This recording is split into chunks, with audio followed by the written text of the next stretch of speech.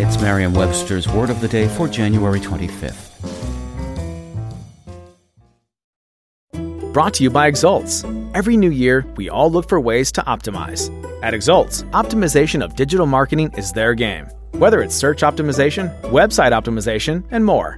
Get going on your optimization at exults.com today. Today's word is optimization, spelled O-P-T-I-M-I-Z-A-T-I-O-N. Optimization is a noun. That means an act, process, or methodology of making something, such as a design, system, or decision, as fully perfect, functional, or effective as possible. Specifically, the mathematical procedures, such as finding the maximum of a function, involved in this. Here's the word used in a sentence from sfgate.com.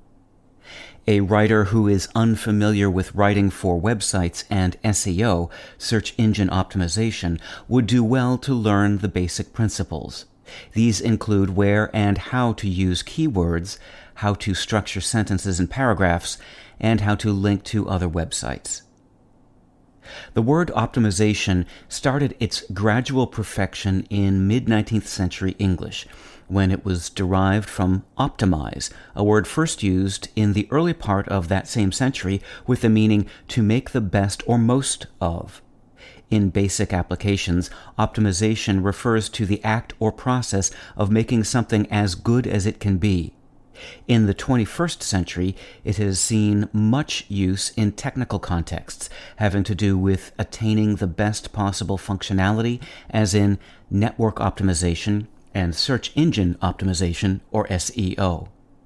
Like the words optimum and optimism, which refer respectively to the amount or degree of something that is best or most effective, and to a feeling or belief that good things will happen in the future, optimize and optimization derive from the Latin word optimus, meaning best. With your word of the day, I'm Peter Sokolowski. Visit Merriam-Webster.com today for definitions, wordplay, and trending word lookups.